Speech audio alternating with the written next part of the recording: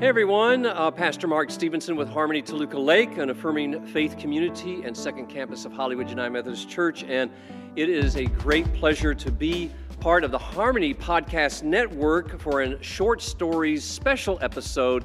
And I am so excited about this because I have the opportunity to interview one dear friend of mine who is also a colleague in ministry, Reverend Sandy Olwine.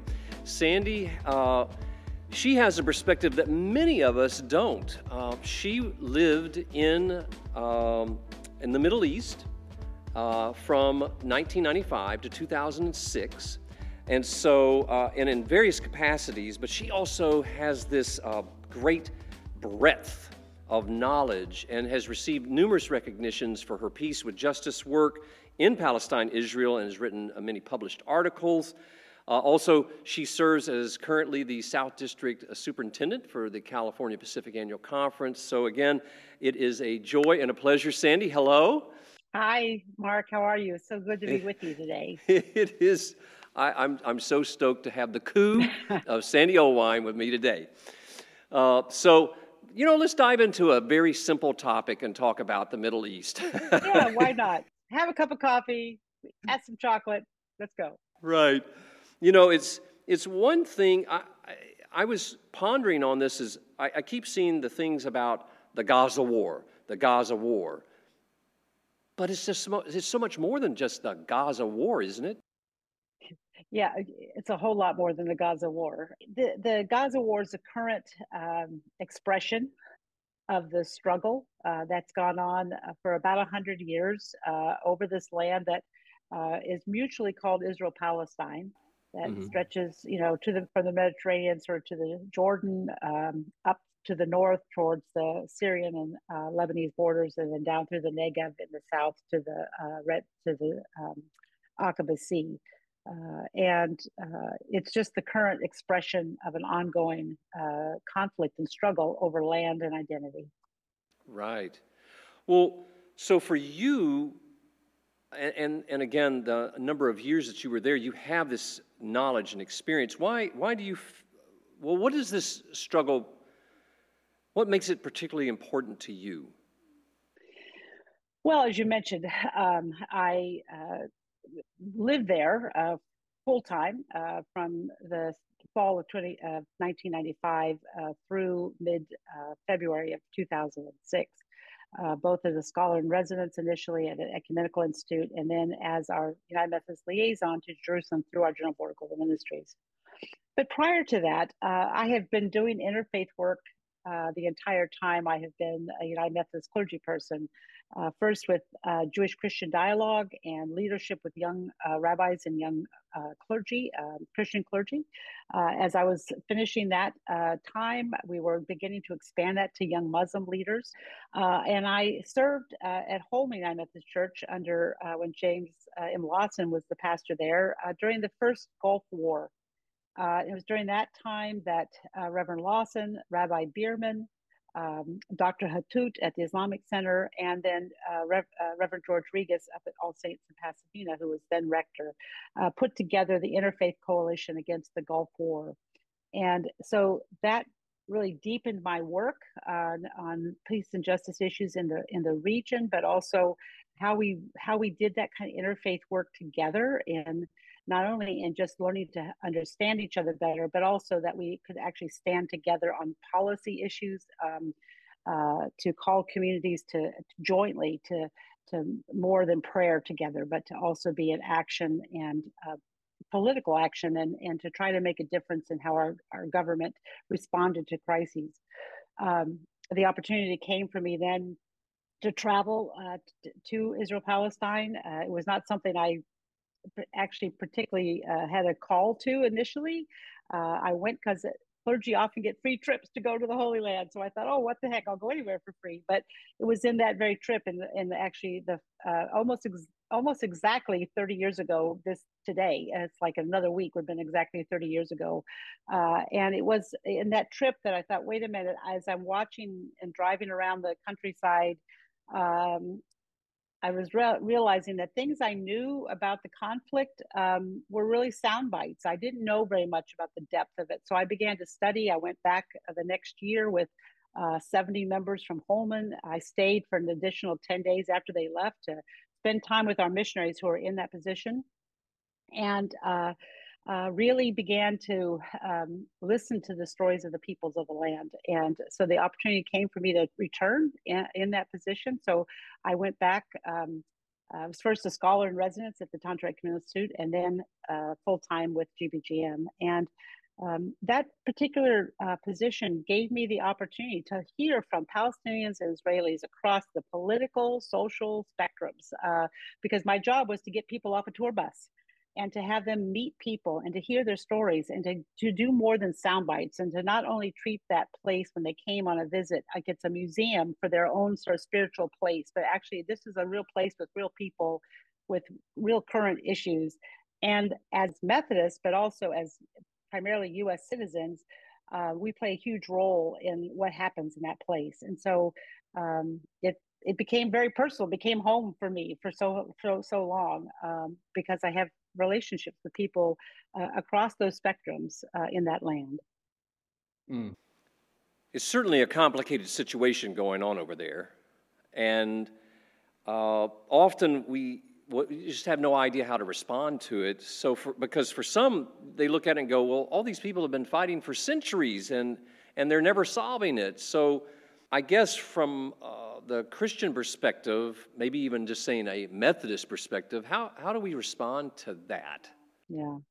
Yeah, that's a common, both to say that it's complicated, because we've described lots of things that are complicated because it means that we don't have to try to figure them out, because so I would say it's complex rather than complicated, and it hasn't been going on for centuries. This is a particular time in history and period of conflict that exists, that is not just something that's gone on for generation after generation for decades and centuries back. I mean, yes, this region has been racked with conflict, but the conflict between Israel and Palestine is about 100 years old, and not forever, which means it's a modern conflict.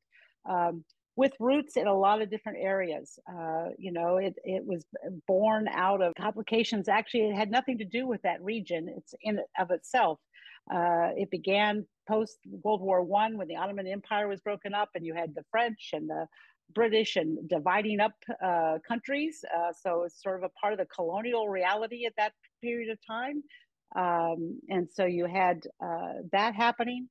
You had sort of the late 1800s, you had the beginning of modern political Zionism that really came to fruition in Europe, of the ethnocentric nationalism that was growing in that period of time, and was continuing to deepen the anti-Semitism in those nations, where people who were Jews were not allowed to be a part of any nation they lived in because they didn't fit the ethnic profile of whatever that particular country was.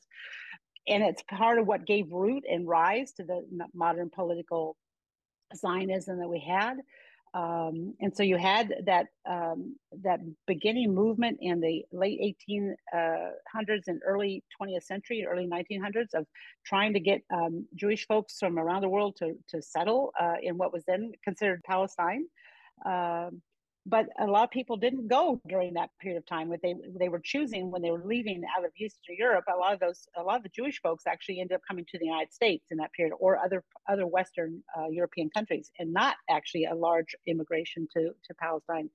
And then, of course, we had World War II and the horrors of the Holocaust.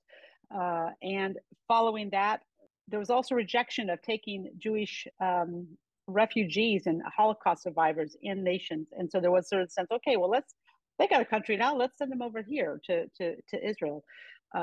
We had a lot of forces outside the region, and a lot of powerful nation states that had a lot to do with shaping that context. And there was also, obviously, activity in the Arab world also around these things.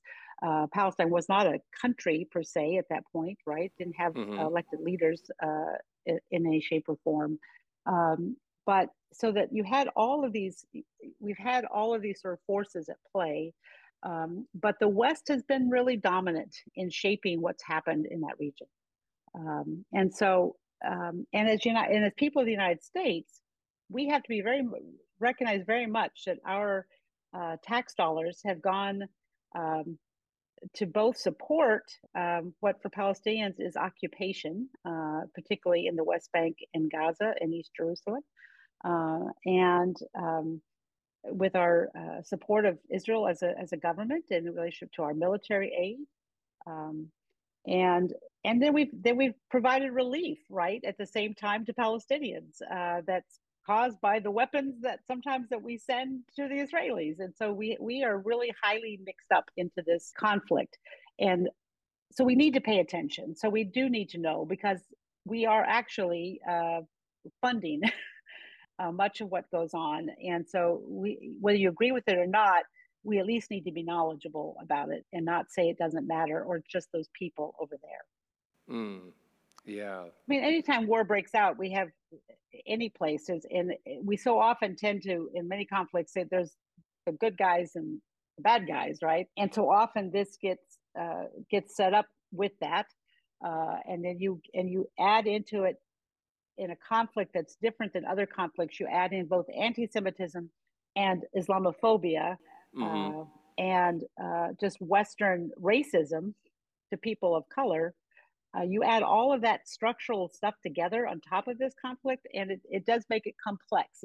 There's not a simple thread you pick, and all of a sudden it's just going to, like, flowers are going to bloom everywhere, because there are a lot of layers that people, I think, need to understand so that they can at least begin to have real dialogue about real solutions that are not simplistic, that don't erase people's history, the emotions that they bring to it, the commitments and the connections to the land that they have, especially for those of us who live outside of that. Yeah, because there's some real high emotions going on right now. I mean, so you just take the situation of this war, and then suddenly we have seen Islamophobia coming up, and anti-Semitism and hate crimes, and it's just it's mind-boggling. I mean, obviously, the attack on October 7th in southern Israel was horrendous, and in just about every way was a violation of sort of every convention, the Geneva Convention. Much of it would qualify as a war crime. The Israeli response now has plenty of other things to it now that also can be considered war crime. And certainly there are people that are sort of who work in the international law who are actually putting through some of this work now to look at those things, right? Mm-hmm. So 1,200 on the Israeli side has given way now to 15,000 or more on the Palestinian side, which is always the numbers. We always have this sort of tit for tat, but it's never tit for tat, because Right. The numbers are always lopsided Mm-hmm. in relationship to who loses more life in this conflict currently around this thing, and so trying to find a way. People get so easily polarized, right? That you have to either be for Israelis or you have to be for Palestinians, and if you try to say you're for human beings and you don't want any families to be grieving the loss of lives that they did on October 7th and the total terror they have of their people who are kidnapped. We're grateful right now that some are being released and reunited with their families. That's great news. It needed to happen. It's good that it's happening. And Palestinians are in Gaza are having a break from the ongoing assault, and just the millions of people that were living under bombs and lack of water, lack of food, and there's a little break in that. That's a good thing. We give thanks for that. But the question then, what happens next, Right. is a big one for everyone, Yeah. right? So I have a couple of the questions as we're coming toward a close on this, is because you've mentioned this thing with Israel, and when some started criticizing Israel, they sit there and they go, all right, well, you know what, that's anti-Semitism. So they're equating criticism of Israel with anti-Semitism. And what do you think around that? Yeah. Well, I mean, sometimes it is, right? So, I mean, it takes a lot of care. Anti-Semitism is alive and horribly well in many parts of our nation and around the world. That's completely evident, and we have to, as Christian people, stand up and say no. That persons, because they are Jewish, are valued people. They have a sacred worth. Because they have, even if they have views that are, staunchly in support of Israel, they are still people that are allowed to express who they are and what they are. And there's a great diversity among Jewish people around the actions of the state government of Israel. There are things I think I think we have to be just intentional about saying, recognizing where there is anti-Semitism, which is attacks on Jewish people for who they are, for what they believe. That has absolutely nothing to do with anything that is a part of the conflict, right? And the same thing with Islamophobia. We have people going after Arabs of any descent because they think that they are attacking Jews, or they're attacking the Christianity, or they're whoever they think they're attacking, right? That they're all terrorists, that we lump them all in. So we have to be able to distinguish that, and we have to stand up strongly against those things. But when the attempt to equate any criticism of a government, in this case Israeli government, to anti-Semitism, and just blanket that, means that basically what you're doing is silencing all criticism, and that happens even to Jewish folks who criticize their government outside the country. So that's a concern. I have a huge concern because there have been attempts in Congress to pass laws saying that any criticism of the state of Israel's government is anti-Semitism, and I blatantly say that is not true, and we need to be much more sophisticated in delineating that criticism. So. Yes. All right. So I have one last question, and it leads to this, what we've discussed, and thank you. All right, so other than praying, which is very important, are there other things that Christians can and should be doing? Well, and I would say again, I'm going to focus this thing, and most of our folks listening are probably from the United States. So, one, if you are part of any sort of mainline Protestant group, and even Catholics in this country, all of those churches have got good materials on education about the conflict. They have long-standing policies and commitments to peace with justice in that area. So if you haven't yet access that, learn about it. And one is to look at your news sources. This is where listening to U.S.-based news only and mainstream kind of news is you're not gonna get more than sound bites on most of that material. People need to give commitment to reading a little bit more. So look for some sources outside, the newspapers and news sources that come from other parts of the world, so that you get some different viewpoints on it. Two is sit down. If you have interfaith groups, this is right now a really hard one for us to have interfaith conversations on. People are really very tender right now, and it makes it really difficult to stay in conversation. It's always been a hard conversation for interfaith work, but this period means even more. We have to lean into that, and we have to find ways to talk about this conflict, this struggle, that allow space to hold each other's fears, to hold each other's rage, to hold each other's pain and questions, and not walk away from the table.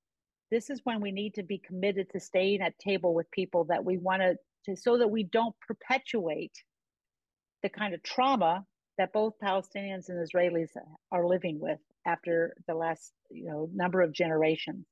And so that if we want to actually help support a solution that's actually going to move us to a day where there's a chance for peace with justice, And because we fund so much of it here in the US, it's incumbent upon us to have those dialogues, to have those relationships, and to seek better understanding so that we can then inform our politicians, our elected leaders about, yes, this is a great way to go. No, this, you're just perpetuating the same problems happen. But if we don't do that work, and if we can't do that work together, we're going to have a hard time being effective witnesses to the kind of world that we want to see built by our tax dollars and by our leaders. Yes. Well, Rev Sandy, I just want to thank you so much for your time for this short stories episode. It's always a pleasure to be able to connect with you, and I look forward to hopefully having another conversation with you down the line. Thanks, Mark. I know this is a hard one to do in a short period, so I hope it's helpful. I've just raised some questions for people to think about in this area. So thanks for having me today. Oh, absolutely. And so I just want to say to our listening audience, thank you for connecting with us, and continue to like and download and share. And we're trying to spread the good news of what is happening here on the Harmony Podcast Network. And our next episode in December will be on the second Wednesday in December, and we'll be having a chat with Jace Lucas.